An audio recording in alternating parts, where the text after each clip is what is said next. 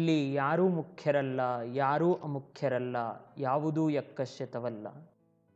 ಇಲ್ಲಿ ಯಾವುದಕ್ಕೂ ಮೊದಲಿಲ್ಲ, ಯಾವುದಕ್ಕೂ ತುದಿಯಿಲ್ಲ, ಯಾವುದೂ ಎಲ್ಲಿಯೂ ನಿಲ್ಲುವುದೂ ಇಲ್ಲ, ಕೊನೆ ಮುಟ್ಟುವುದೂ ಇಲ್ಲ. ಇಲ್ಲಿ ಅವಸರವೂ ಸಾವಧಾನದ ಬೆನ್ನೇರಿದೆ.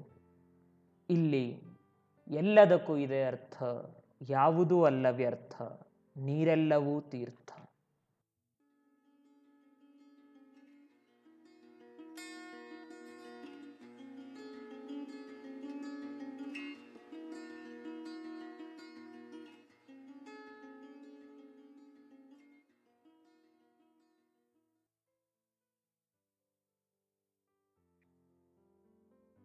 ಕವಿ ಬರೆದ ಕಾದಂಬರಿ ಮಲೆಗಳಲ್ಲಿ ಮದುಮಗಳು. ರಸಋಷಿ ಕುವೆಂಪುರವರ ಮಹೋನ್ನತ ಸೃಷ್ಟಿ.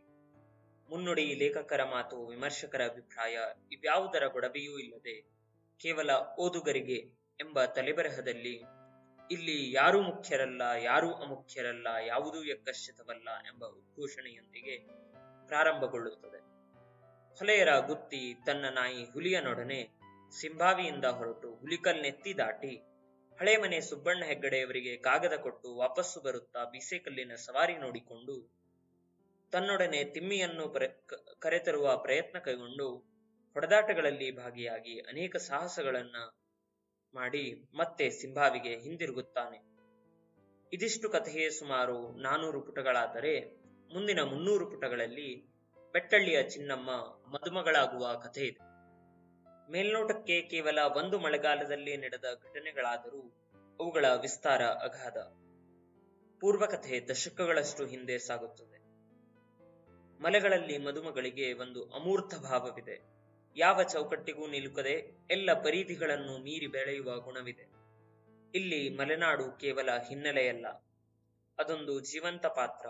ಈ ಮಲೆನಾಡು, ಮಳೆ ಮತ್ತು ಇತರ ಹುಲು ಮನುಷ್ಯರ ಸಂಬಂಧಗಳನ್ನು ಕುವೆಂಪು ಒಂದೆಡೆ ಈ ರೀತಿ ಬಣ್ಣಿಸುತ್ತಾರೆ. ಯಾರು ಬದುಕಲಿ, ಯಾರು ಸಾಯಲಿ, ಯಾರು ಹುಟ್ಟಲಿ, ಹುಟ್ಟದೇ ಹೋಗಲಿ, ಮಳೆಗಾಲ ನಿಲ್ಲುತ್ತದೆಯೇ. ಮಳೆ ಹಿಡಿದು ಕೂತಿತ್ತು 4 ಪಾದಗಳನ್ನು ಬಲವಾಗಿ ಊರಿ. ಮೋಡ ಕವಿದು ಸೂರ್ಯ ದರ್ಶನವೇ ಅಪೂರ್ವವಾಯಿತು. ತನ್ನ ದುರ್ದಮ್ಯ ವ್ಯಾಪಾರಗಳನ್ನು ನಿರ್ಲಕ್ಷ್ಯವಾಗಿ ನಿರ್ದಾಕ್ಷಿಣ್ಯವಾಗಿ ಸಾಗಿಸಿತ್ತು ಬೃಹತ್ ಪ್ರಕೃತಿ.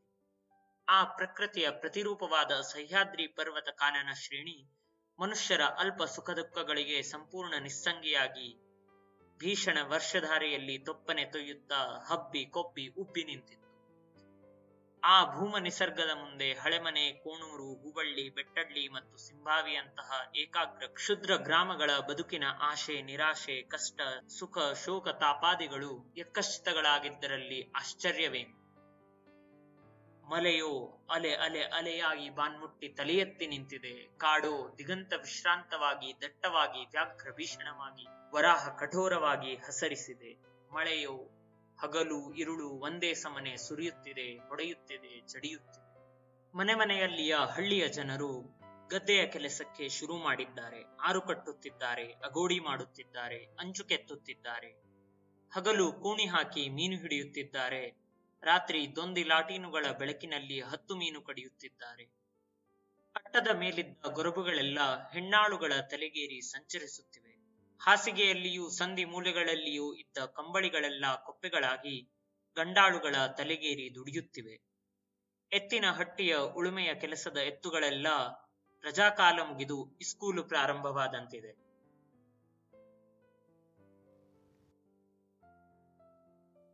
ಈ ಸಹ್ಯಾದ್ರಿಯ ತಪ್ಪಲಿನ ಹೆಗ್ಗಾಡು ಮಾನವನ ಜೀವನದ ಮಿತ್ರನೂ ಹೌದು, ಶತ್ರುವೂ ಹೌದು. ಕ್ರೂರ ಪ್ರಾಣಿಗಳಿಂದ ಆಶ್ರಯವಿಡುವ ಕಾಡು ಬೇಟೆಯ ಸಾಹಸಕ್ಕೆ ವೇದಿಕೆಯಾಗುತ್ತದೆ. ಕಳ್ಳ ಕಾಕರನ್ನು ಹುದುಗಿಸಿಟ್ಟುಕೊಳ್ಳುವ ಕಾಡು ಮದುಮಗಳ ರಕ್ಷಣೆಗೂ ಸಹಾಯ ನೀಡುತ್ತದೆ.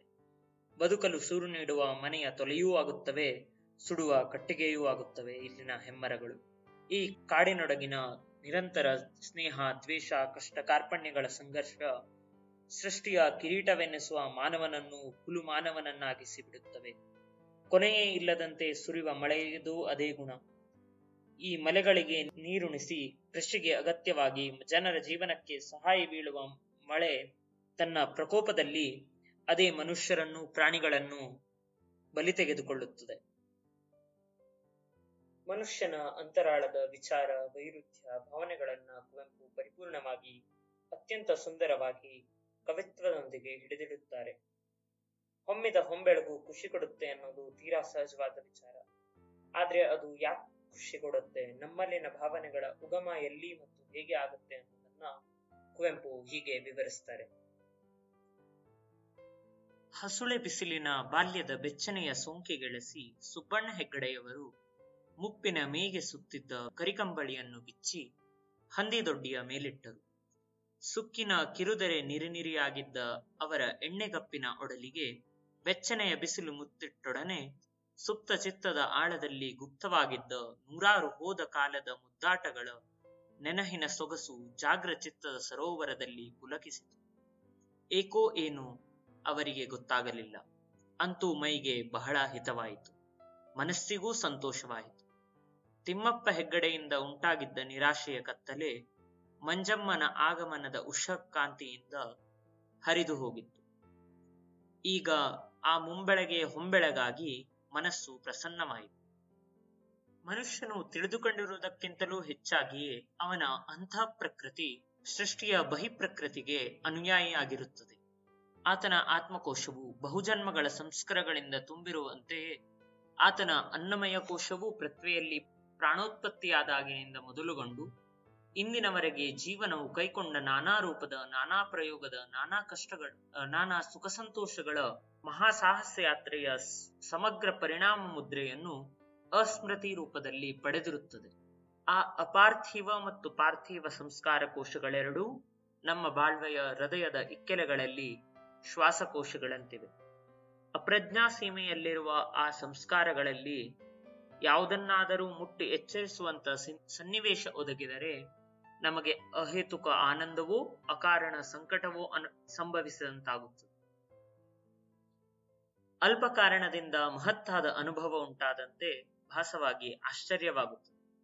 ಎಳೆಬಿಸಿಲಿನಲ್ಲಿ ಹಸರು ಗರಿಕೆಯ ಕುಡಿಯಲ್ಲಿ ಮಿರುಗುವ ದುಂಡು ಮುತ್ತಿನ ತೆರೆದ ಇಬ್ಬನಿ ಪ್ರಾಣದ ಪ್ರಪ್ರಾಚೀನಾನುಭವದ ಮಹಾಸಾಗರದ ಅಸ್ಮೃತಿಯನ್ನು ಕೆರಳಿಸಿ ಸಮುದ್ರ ದರ್ಶನದ ಭೂಮಾನುಭೂತಿಯನ್ನುಂಟು ಮಾಡಬಹುದು. ಕಾಡಿನಂಚಿನಲ್ಲಿ ಬೈಗುಗಪ್ಪಿನ ಮಬ್ಬಿನಲ್ಲಿ ಹೆಮ್ಮರದ ದಿಂಡಿನಲ್ಲಿರುವ ಮರಕುಟಿಗನ ಗೂಡಿನ ಪೊಟ್ಟರೆ ಅತ್ಯಂತ ಪೂರ್ವಕಾಲದ ಬಾಳಿನ ಯಾವುದೋ ಒಂದು ಕಗ್ಗವಿಯನ್ನು, ಪೆಡಂಭೂತದ ಕಣ್ಣನ್ನು ಅಸ್ಮೃತಿಗೆ ತಂದು ಅನಿರ್ವಚನೀಯವಾದ ಭೀತಿಯನ್ನುಂಟು ಮಾಡಬಹುದು. ಪರ್ವತಾರಣ್ಯಗಳ ಭಯಂಕರ ಪ್ರಕೃತಿಯ ಮಧ್ಯೆ ವಾಸ ಮಾಡುವವರಿಗೆ ಅರ್ಥವಾಗದ, ಆದ್ದರಿಂದ ಅರ್ಥವಿಲ್ಲದ ಆ ಅನುಭವಗಳು ಪಿಶಾಚಿಗಳಂತೋ ದೈಯ ದಾವರುಗಳಂತೋ ತೋರುತ್ತವೆ. ಕತ್ತಲೆಯಲ್ಲಿ ಆಕಾಶಕ್ಕೆದುರಾಗಿ ಚಾಚಿರುವ ಭೀಮಾಕಾರದ ಕೋಡುಗಲ್ಲಿನಲ್ಲಿ ಪ್ರಾಚೀನಾನುಭವ ಸಮಷ್ಟಿ ರೂಪದ ಅಸ್ಮೃತಿ ಆವಿರ್ಭಾವವಾಯಿತೆಂದರೆ ಬ್ರಹ್ಮರಾಕ್ಷಸ ದರ್ಶನವಾಗುವುದರಲ್ಲಿ ಆಶ್ಚರ್ಯವೇನಿದೆ? ಕಬ್ಬಿಣದ ಪೆಟ್ಟಿಗೆಯ ಖಜಾನೆಯನ್ನು ತೆರೆಯುವುದಕ್ಕೆ ಸಣ್ಣ ಬೀಗದ ಕೈ ಸಾಕಾಗುವಂತೆ ಅಸ್ಮೃತಿಯ ಮಹದೇಶ್ವರ್ಯವನ್ನು ಕೆರಳಿಸಲು ಅತ್ಯಲ್ಪ ಕಾರಣಗಳು ಸಾಕಾಗುತ್ತವೆ. ಮಳೆ ತೊಯ್ದ ಮಲೆನಾಡಿನ ಮೇಲೆ ಮೂಡಿದೆಳಬಿಸಿಲಿಗೆ ಮೈಯೊಡ್ಡಿದ ಸುಬ್ಬಣ್ಣ ಹೆಗ್ಗಡೆಯವರಿಗೆ ಸಂಭವಿಸಿದ ಸಂತೋಷಕ್ಕೆ ಬಹುಮಟ್ಟಿಗೆ ಕಾರಣವಾಗಿತ್ತು ಆ ಅಸ್ಮೃತಿ. ಯಾವ ಯಾವ ಕಾಲದಲ್ಲಿ, ಯಾವ ಯಾವ ದೇಶದಲ್ಲಿ, ಯಾವ ಯಾವ ರೂಪದಲ್ಲಿ, ಯಾವ ಯಾವ ಸನ್ನಿವೇಶದಲ್ಲಿ, ಯಾವ ಸಾಗರ ತೀರದಲ್ಲಿ, ಯಾವ ಪರ್ವತ ಶಿಖರದಲ್ಲಿ, ಯಾವ ಅರಣ್ಯ ಕುಂಜ ಸೀಮೆಯಲ್ಲಿ ಅಂತಹ ಸೂರ್ಯೋದಯದ ಸೊಂಪನ್ನು ಹಿಂದೆ ಎನಿತು ಸಾರಿ ಅನುಭವಿಸಿದ್ದರೋ ಏನು? ಆ ಸಂಸ್ಕಾರ ಕೋಶದ ಖಜಾನೆಗೆ ಬೀಗದ ಕೈ ಮಾತ್ರವಾಗಿತ್ತು ಆವತ್ತಿನ ಸೂರ್ಯೋದಯ. ಹಳೆಮನೆಯಾದರೇನಂತೆ, ಹಂದಿದೊಡ್ಡಿಯ ಬಳಿಯಾದರೇನಂತೆ, ಅಕ್ಷರಹೀನ ಅಸಂಸ್ಕೃತ ಒಕ್ಕಲಿಗನಾದರೇನಂತೆ, ಮುಪ್ಪಡಿಸಿದ್ದರೇನಂತೆ, ಸುಬ್ಬಣ್ಣ ಹೆಗ್ಗಡೆಯೂ ವಿಶ್ವಪ್ರಜೆ. ಮಲೆಗಳಲ್ಲಿ ಮದುಮಗಳು ಕೇವಲ ಒಂದು ಋಷ್ಯಶೃಂಗವಲ್ಲ, ಅದು ಸಾಮಾಜಿಕ ಅಧ್ಯಯನವೂ ಹೌದು. ಇಲ್ಲಿ ಅಸ್ಪೃಶ್ಯತೆ ಇದೆ, ಮತ ಪ್ರಚಾರಕ್ಕೆಂದು ಬಂದ ಮಿಷನರಿಗಳಿವೆ, ಅವುಗಳೊಂದಿಗೆ ಬಂದ ಬೀಸೆಕಲ್ಲಿದೆ, ಆಸ್ಪತ್ರೆ ಶಾಲೆಗಳಿವೆ, ದರ್ಪ ತೋರುವ ಗೌಡರಿದ್ದಾರೆ, ಅವರ ಅಜ್ಞಾನಗಳನ್ನ ಶೋಷಣೆ ಮಾಡಿ ಬೆಳೆದ ಬ್ರಾಹ್ಮಣರಿದ್ದಾರೆ, ವ್ಯಾಪಾರಕ್ಕೆಂದು ಬಡ್ಡಿ ವಸೂಲಿಗೆಂದು ನೆಲೆ ನಿಂತ ಸಾಬರಿದ್ದಾರೆ, ತಮ್ಮದೇ ಕುಲದವರನ್ನು ಬಂಧಿಸಲು ಹೆಣಗಾಡುವ ಪೊಲೀಸರಿದ್ದಾರೆ, ಮನುಷ್ಯರಿಗಿಂತ ಹೆಚ್ಚು ಮಾನವೀಯತೆ ತೋರುವ ಪ್ರಾಣಿಗಳಿವೆ. ಹೀಗೆ ಮಲೆನಾಡಿನ ಅಗಾಧತೆಯನ್ನ ಪುಟಗಳಲ್ಲಿ ಹಿಡಿದಿಟ್ಟಿದ್ದಾರೆ. ಇಲ್ಲಿ ನಮ್ಮ ಸಾಮಾಜಿಕ ವ್ಯವಸ್ಥೆಯ ಒಂದು ಡಯಾಗ್ನೋಸ್ಟಿಕ್ ಲುಕ್ ಇದೆ. ಹಿಂದೂ ಧರ್ಮದ ಜಾತಿ ಪದ್ಧತಿ, ಆಚಾರ ವಿಚಾರಗಳನ್ನ ನೋಡಿ ಅವುಗಳನ್ನ ಧಿಕ್ಕರಿಸುವ ಮನಸ್ಥಿತಿ ಇದೆ. ಮತ ಮನುಜ ಮತವಾಗಬೇಕು, ಪಥ ವಿಶ್ವ ಪಥವಾಗಬೇಕು ಎನ್ನುವ ವಿಶ್ವ ಮಾನವ ಸಂದೇಶವೂ ಇದೆ. ನಾನು ಮೊನ್ನೆ PTI ಇಂದ ರಿಪೋರ್ಟ್ ಆದ ಒಂದು ಟ್ವೀಟ್ ಓದಿದೆ. Dalit man's wedding procession taken out under police protection in Gujarat after some upper caste people allegedly pelted stones as they objected to the groom sitting on horse. ಈ ಸುದ್ದಿ ಓದಿದ ನಂತರ ನಂಗೆ ತುಂಬಾ ಸೋಜ್ಗ ಅನ್ನಿಸ್ತು. ಯಾಕೆ ಅಂದ್ರೆ ಒಂದು ಸುಮಾರು 100 ವರ್ಷಗಳ ಹಿಂದೆ ಮಲೆನಾಡಿನಲ್ಲಿ ನಡೆಯೋ ಕಥೆಯಾದ ಮಲೆಗಳಲ್ಲಿ ಮದುಮಗಳಲ್ಲಿ ಕುವೆಂಪು ಒಂದ್ ಕಡೆ ಈ ತರ ಬರೀತಾರೆ. ಲಕ್ಕುಂದದ ಜಮೀನಿನಲ್ಲಿ ಮುಕ್ಕಾಲು ಪಾಲು ಸಿಂಭಾವಿ ಭರಮೈ ಹೆಗ್ಗಡೆಯವರಿಗೆ ಸೇರಿತ್ತು. ಇನ್ನುಳಿದ ಕಾಲು ಪಾಲು ಹಳೆ ಪೈಕದ ಸೇಸನಾಯಕನ ಸ್ವಂತದ್ದಾಗಿತ್ತು. ಸಾಧಾರಣವಾಗಿ ಒಕ್ಕಲಿಗ ಒಡೆಯರ ಒಕ್ಕಲಾಗಿದ್ದುಕೊಂಡು ಬಗನಿ ಮರದಿಂದ ಕಳ್ಳು ಇಳಿಸಿ ಕುಡಿದು ಮಾರಿ ಜೀವನ ಮಾಡುವ ಹಳೆ ಪೈಕದವರಿಗೆ ಅವರಿಗೆ ದೀವರು ಎಂದು ಹೆಸರು ಉಂಟು. ಸ್ವಂತ ಜಮೀನಿರುವುದು ಬಹಳ ಅಪೂರ್ವ, ಮಹಾ ಅನಾಚಾರವೆಂದೂ ಅನೇಕರ ಮನಸ್ಸು. ವೇದ ಕಲಿಯುವುದು ಶೂದ್ರರಿಗೆ ಹೇಗೆ ನಿಷಿದ್ಧವೋ ಹಾಗೆ ಸ್ವಂತ ಜಮೀನಿ ಮಾಡುವುದು ಹಳೆ ಪೈಕದವರಿಗೆ ನಿಷಿದ್ಧ ಎಂದು ಒಕ್ಕಲಿಗರಾಗಿದ್ದ ಹೆಗ್ಗಡೆ, ಗೌಡ, ನಾಯಕರುಗಳೆಲ್ಲ ತೀರ್ಮಾನ ಮಾಡಿದ್ದರು. ಅಷ್ಟೇ ಅಲ್ಲದೆ ಮದುವೆ ಮೊದಲಾದ ಸಂಭ್ರಮಗಳಲ್ಲಿ ಹಳೆ ಪೈಕದವರು ಒಕ್ಕಲಿಗರನ್ನು ಯಾವ ವಿಧದಲ್ಲಿಯೂ ಅನುಸರಿಸಕೂಡದೆಂಬುದು ಮಾಮೂಲು ಕಟ್ಟಾಗಿತ್ತು. ದಿಬ್ಬಣದಲ್ಲಿ ಮದುವೆಯ ಗಂಡು ಕುದುರೆ ಸವಾರಿ ಮಾಡಬಾರದು. ದಂಡಿಗೆ ಮೇಲೆ ಕುಂತರಂತೂ ಮದುಮಕ್ಕಳಿಗೆ ದಿಬ್ಬಣದವರಿಗೆ ಉಳಿಗತಿ ಇರಲಿಲ್ಲ. ಈ ಚರ್ಚೆ ಸರ್ಕಾರದವರೆಗೂ ಹೋಗಿ ಅದು ಒಕ್ಕಲಿಗರ ಪರವಾಗಿಯೇ ತೀರ್ಮಾನ ಕೊಟ್ಟಿದ್ದರಿಂದ ಮಾಮೂಲಿಗೂ ಮಾತ್ಸರ್ಯಕ್ಕೂ ಕಾನೂನಿನ ಮುದ್ರೆ ಬೇರೆ ಬಿದ್ದಿತ್ತು. ಸರ್ಕಾರದ ಇತ್ಯರ್ಥಕ್ಕೆ ಕಾರಣ ನ್ಯಾಯ ಪಕ್ಷಪಾತವಾಗಿರಲಿಲ್ಲ, ಬಲ ಪಕ್ಷಪಾತವಾಗಿತ್ತು. ಬಲಿಷ್ಠರೂ ಬಹುಸಂಖ್ಯೆಯವರೂ ಆದ ಕಡೆ ಸರ್ಕಾರವಿದ್ದರೆ ಅದಕ್ಕೂ ಕ್ಷೇಮ, ನ್ಯಾಯ ರಕ್ಷಣೆಯೂ ಸುಲಭ ಸಾಧ್ಯ. ಅದರಲ್ಲಿಯೂ ಮೈಸೂರು ಸಂಸ್ಥಾನದ ಅಂಚಾಗಿ ದುರ್ಗಮ ಪರ್ವತಾರಣ್ಯಗಳ ಬೀಡಾಗಿ ಆಗ ತಾನೇ ನಗರ, ಕೌಲಿಯದುರ್ಗ ಮೊದಲಾದ ಪಾಳೆಯಕಟ್ಟುಗಳ ಕಿರುಕುಳದಿಂದ ಪಾರಾಗಿದ್ದ ಮಲೆನಾಡಿಗೆ ಅಲ್ಲಿದ್ದ ಬಹುಸಂಖ್ಯೆ ಬಲಿಷ್ಠರ ಇಚ್ಛೆಯಂತೆ ಸರ್ಕಾರದ ಕಾನೂನು ಆದುದರಲ್ಲಿ ಆಶ್ಚರ್ಯವೇನಿಲ್ಲ. ಸರ್ಕಾರದಿಂದ ಕಾನೂನಾಗಿ ಬಂದ ಮಾತ್ರಕ್ಕೆ ಅನ್ಯಾಯ ನ್ಯಾಯವಾಗುತ್ತದೆಯೇ ಎಂದು ಕೆಲವು ಸ್ವತಂತ್ರ ದೃಷ್ಟಿಯ ಹಳೆ ಪೈಕದ ನಾಯಕರು ಅದಕ್ಕೆ ವ್ಯತಿರಿಕ್ತವಾಗಿ ನಡೆಯಲು ಪ್ರಯತ್ನಿಸುತ್ತಿದ್ದರು. ಅವರ ಪ್ರಯತ್ನಕ್ಕೆ ಸರ್ಕಾರವೆಂದು ಅಡ್ಡಿ ಬರುತ್ತಿರಲಿಲ್ಲವೆಂದು ದೇವರಾಣೆ ಹಾಕಿಬೇಕಾದರೂ ಹೇಳಬಹುದು. ಆದರೆ ಒಕ್ಕಲಿಗರು ತಮ್ಮ ಹಕ್ಕಿನ ರಕ್ಷಣೆಗಾಗಿ ಪಣ ತೊಟ್ಟಿದ್ದರು. ಒಕ್ಕಲಿಗ ಜಮೀನುದಾರರ ಆಳುಗಳು ಒಕ್ಕಲುಗಳು ಆಗಿದ್ದ ಹಳೆ ಪೈಕದವರು ಬಹಿರಂಗವಾಗಿ ಯಾವ ತಂಟೆ ತಕರಾರುಗಳ ಗೋಜಿಗೂ ಹೋಗುತ್ತಿರಲಿಲ್ಲ. ಆದರೆ ಸೇಸನಾಯಕನಂತ ಸ್ವಂತ ಜಮೀನುದಾರರಿಗೆ ಅವರಿಗಿಂತ ನಾವೇನು ಕಡಿಮೆ, ನಮ್ಮ ಕುದುರೆ ನಮ್ ದಂಡಿಗೆ, ನಮ್ ವಾದ್ಯ ನಮ್ ಬೋವಿಗಳು, ನಮ್ಮ ದುಡ್ಡು ನಾವು ಖರ್ಚು ಮಾಡೋದಕ್ಕೆ ಇವ್ರದೇನು ಅಡ್ಡಿ ಎಂಬ ಹುಮ್ಮಸ್ಸು ಇರುತ್ತಿತ್ತು. ಮುಖಂಡರು ಸೇರಿ ಕಳ್ಳು ಕುಡಿದಾಗಲಂತೂ ಆ ಗರ್ವ ಗುಟುರು ಹಾಕುತ್ತಿತ್ತು. ಕುಡಿದು ಕುಳಿತಿದ್ದ ಲಕ್ಕುಂದ ನಾಯಕನು, ನಮ್ಮ ದಂಡಿಗೆ ಹಕ್ಕಿಗೆ, ಕುದುರೆ ಹಕ್ಕಿಗೆ ಗೌಡ ಮಕ್ಕಳು ಅಡ್ಡ ಬರುವುದು ಯಾವ ನ್ಯಾಯ? ನಾವೇಕೆ ಹೊಡೆದಾಟಕ್ಕೆ ಹೆದರಬೇಕು? ನಾಳೆ ನನ್ನ ಮಗನ ಮದುವೆ ಮಾಡುವಾಗ ದಂಡಿಗೆ ಸಿಕ್ಕದೆ ಇದ್ರು ಕುದುರೆ ಮೇಲಾದ್ರೂ ಹೆಣ್ಣು ಗಂಡು ಕೂರಿಸಿ ದಿಬ್ಬಣ ತಗೊಂಡು ಹೋಗ್ಲೇಬೇಕು. ಜಾತಿಯವರು ನೀವೆಲ್ಲ ಸಹಾಯ ಮಾಡಿದ್ರೆ ನಾನೊಂದು ಕೈ ನೋಡೇ ಬಿಡ್ತೀನಿ ಎಂದು ಮೊದಲಾಗಿ ವೀರಾವೇಶದಿಂದ ಮಾತನಾಡಿದ ಸೇಸನಾಯಕನನ್ನು ನೋಡಿ ಎಲ್ಲರಿಗೂ ಹೆಮ್ಮೆಯಾಯಿತು. ಒಬ್ಬೊಬ್ಬರು ಸಹಾಯ ಮಾಡುವುದಾಗಿ ಪ್ರೋತ್ಸಾಹವಿತ್ತರು. ಕಳ್ಳನ್ನು ಚೆನ್ನಾಗಿ ಹೀರಿದರು, ಹಣ್ಣು ಹಣ್ಣಾಗಿ ಮೀಸೆ ತಿರುಗಿದರು. ಇದು ಸುಮಾರು 75 ವರ್ಷಗಳ ಹಿಂದೆ ಕುವೆಂಪು ಅವರು ಬರೆದ ಸಾಲುಗಳು. ಇದನ್ನ ಓದಿದಾಗೆಲ್ಲ ನಂಗೆ ತುಂಬಾ ಅನ್ಸುತ್ತೆ. ಹಾಗಾದ್ರೆ ಕಳೆದ 100 ವರ್ಷದಲ್ಲಿ, ಅದರಲ್ಲೂ ನಾವು ಸ್ವತಂತ್ರರು ಅಂತ 70 ವರ್ಷದ ಹಿಂದೆ ಘೋಷಿಸಿ ಕೂಗಾಡಿ ಜನಗಣಮನ ಅಂತ ಅಧಿನಾಯಕನಿಗೆ ಪಿಕ್ಚರ್ ಥಿಯೇಟರ್ ಅಲ್ಲಿ ಸಿನಿಮಾ ಶುರುವಾಗೋ ಮೊದಲು ವಂದಿಸಿದ್ರು ಏನೂ ಬದಲಾವಣೆನೇ ಆಗಿಲ್ವಾ?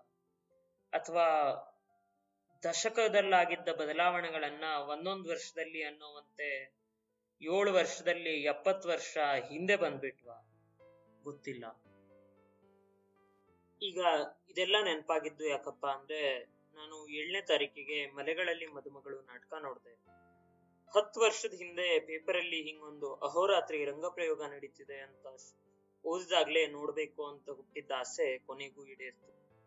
ನಾಟಕ ತುಂಬಾ ಚೆನ್ನಾಗಿ ಮೂಡ್ ಬಂದಿದೆ. ಅದರ ಕೊನೆಯಲ್ಲಿ ಕುವೆಂಪುರವರ ಪದ್ಯನ್ನೇ ಪುನರಾವರ್ತಿಸಿ, ಇಲ್ಲಿ ಎಲ್ಲದಕ್ಕೂ ಇದೆ ಅರ್ಥ, ಯಾವುದೂ ಅಲ್ಲ ವ್ಯರ್ಥ, ನೀರೆಲ್ಲವೂ ತೀರ್ಥ, ತೀರ್ಥವೆಲ್ಲವೂ ನೀರೇ ಅಂತ ಮುಗಿಸಿದಾಗ ನಂಗೆ ವಿಪರೀತ ಸಿಟ್ಟು ಬಂದಿತ್ತು. ಕುವೆಂಪುರವರ ಪದ್ಯನ್ನ ಹೀಗೆಲ್ಲ ಅಪಭ್ರಂಶ ಮಾಡೋದು ಸರಿನಾ ಅಂತ. ಆದ್ರೆ ವಾಪಸ್ ಬರ್ತಾ ಮೆಟ್ರೋದಲ್ಲಿ ಕುಳಿತು ಸೂರ್ಯೋದಯ ನೋಡ್ತಾ ಅನ್ನಿಸ್ತು, ತೀರ್ಥವು ನೀರೇ ಅನ್ನೋದಕ್ಕೆ ಅರ್ಥ ಇದೆ ಅಂತ.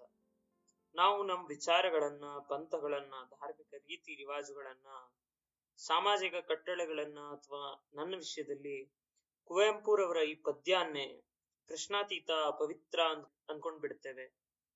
ಅದನ್ನ ಪ್ರಶ್ನಿಸೋದನ್ನ ನಾವು ಕಲಿಬೇಕಾಗಿದೆ. ಕೊನೆಗೂ ತೀರ್ಥ ನೀರೇ ಅಲ್ವೇ?